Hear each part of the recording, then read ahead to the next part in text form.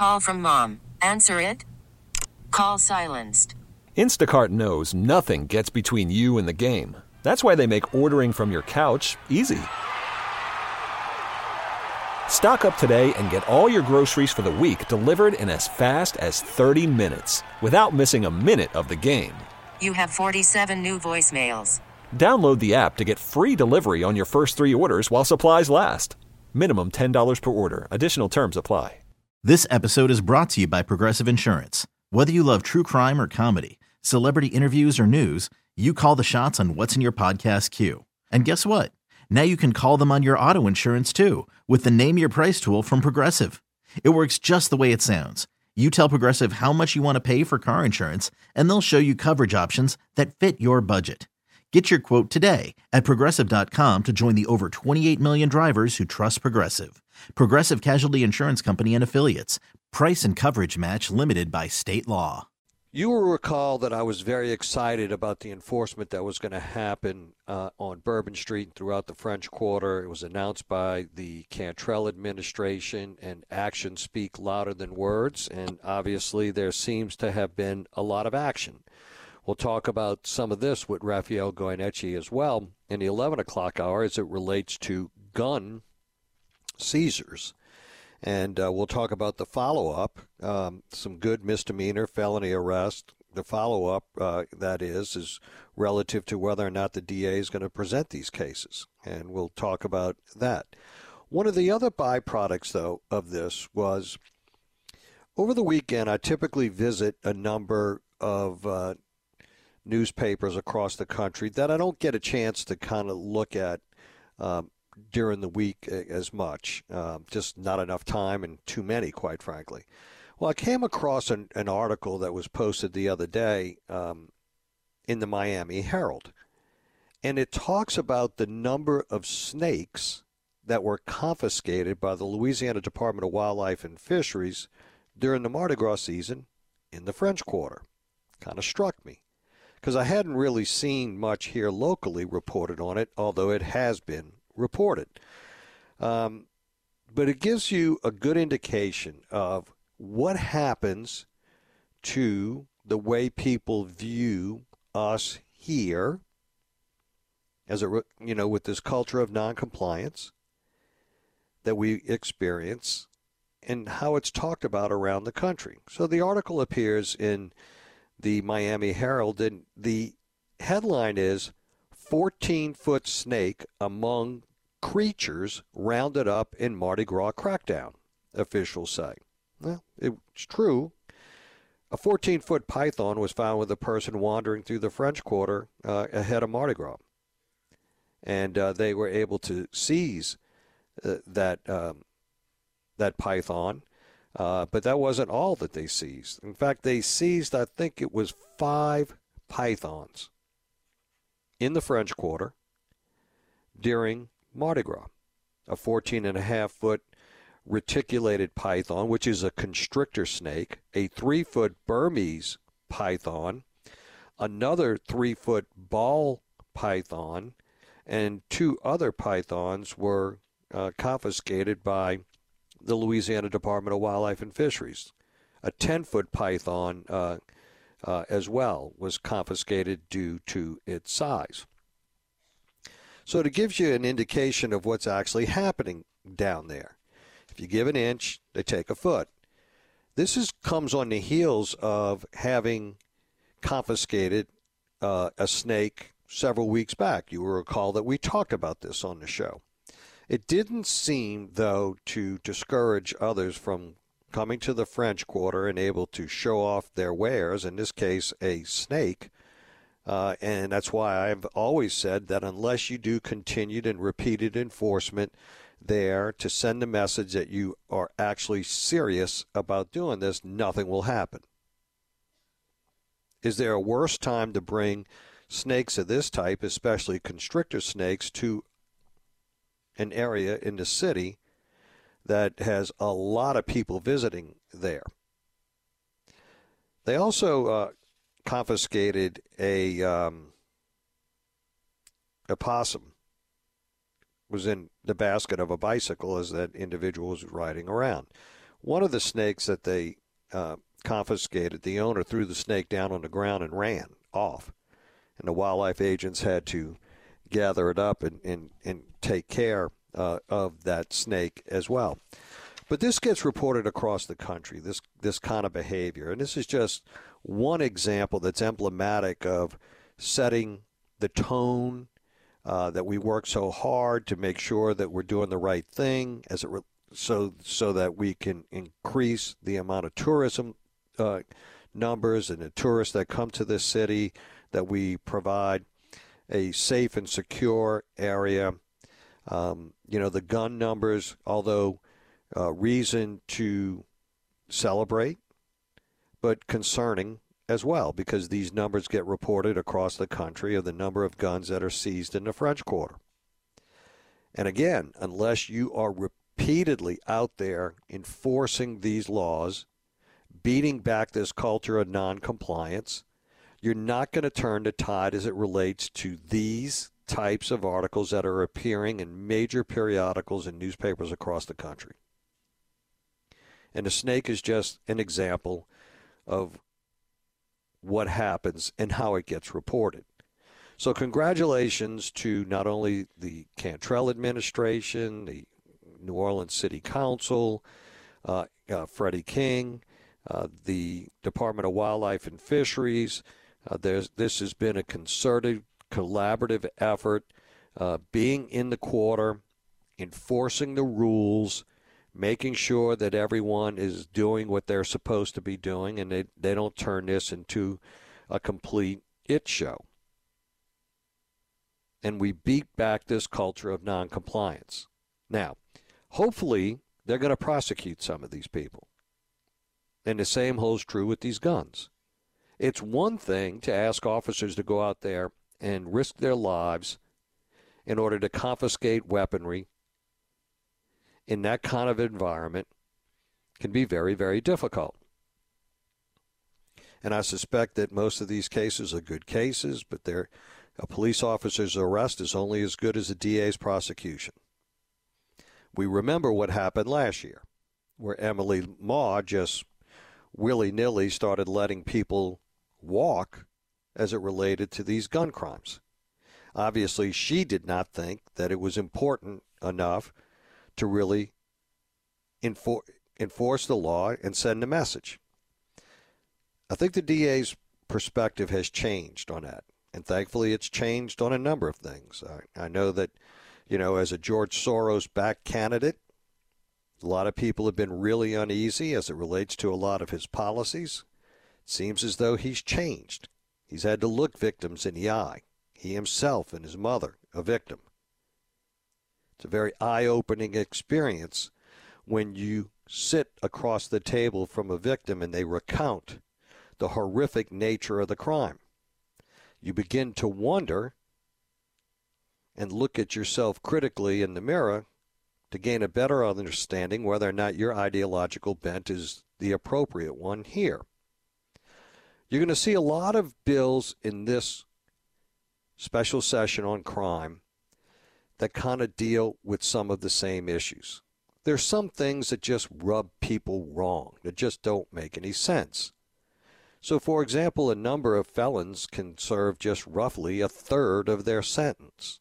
Why, you may ask? Are there conditions attached to that to be able to walk? It would seem to me that there should be. If you don't have a GED, you should not be able to walk unless you gain a GED, where you educate yourself, you put yourself in a better position to succeed and rehabilitate oneself in order to attack the recidivism rate that we have in this state. That should be the goal all the time. You should not be able to achieve certain things without proving to the system, proving to the citizens of the state of Louisiana that one is willing to go the extra mile to put themselves in a better position than in the position that they arrived in that incarceral state. Without those, what is truly the benefit to the community at large? It's hard to find one. And that's why there's this immediate pushback, not only in this state, but in a number of states across the country. Hopefully, we're going to have a robust conversation. Our intent on this show, and this is how we're going to deal with this, is we're going to talk to Raphael Goyeneche about some of this today. We're also going to talk to Debbie Villio, who is a Jefferson Parish representative who will be carrying a number of these bills for the Landry administration. I texted with her over the weekend, and she has agreed to come on the show to talk about this later on in the week as they kind of move through getting the bills introduced, and assigned to committees, and they start their hearings on a number of these bills. Tomorrow we're going to start the conversation with a little bit of a different perspective. A former state representative, independent Representative Joseph Marino, is a lawyer. He's a criminal defense lawyer who played a critical role in the development of criminal justice reformation. And we'll talk about the process that they went through and why, and what some of the practical considerations should be as we move to kind of change some of what was previously passed, and some of which, quite frankly, in some respects, has not yielded the results that folks had promised, nor will they.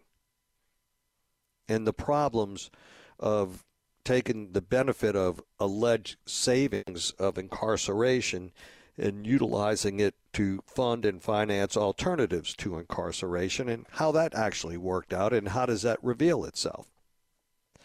All of these are important issues. The other important issue that everyone should keep in mind, it's one thing to increase sentencing guidelines on crimes. It's another thing to increase the number of incarcerations that could potentially take place by creating new crimes. None of this leads to any measurable results unless there are incarceral beds to put these folks in. Right now, the Louisiana Department of Corrections has a human capital problem. They're understaffed. There are a number of wings and a number of prisons that are not operational because they just don't have the staff to open them. So it's one thing to talk about these measures. It's another thing about putting them into operation where they're actually going to mean something. And nothing impacts this more than what is referred to as truth in sentencing. Truth in sentencing, when it first came up and we had a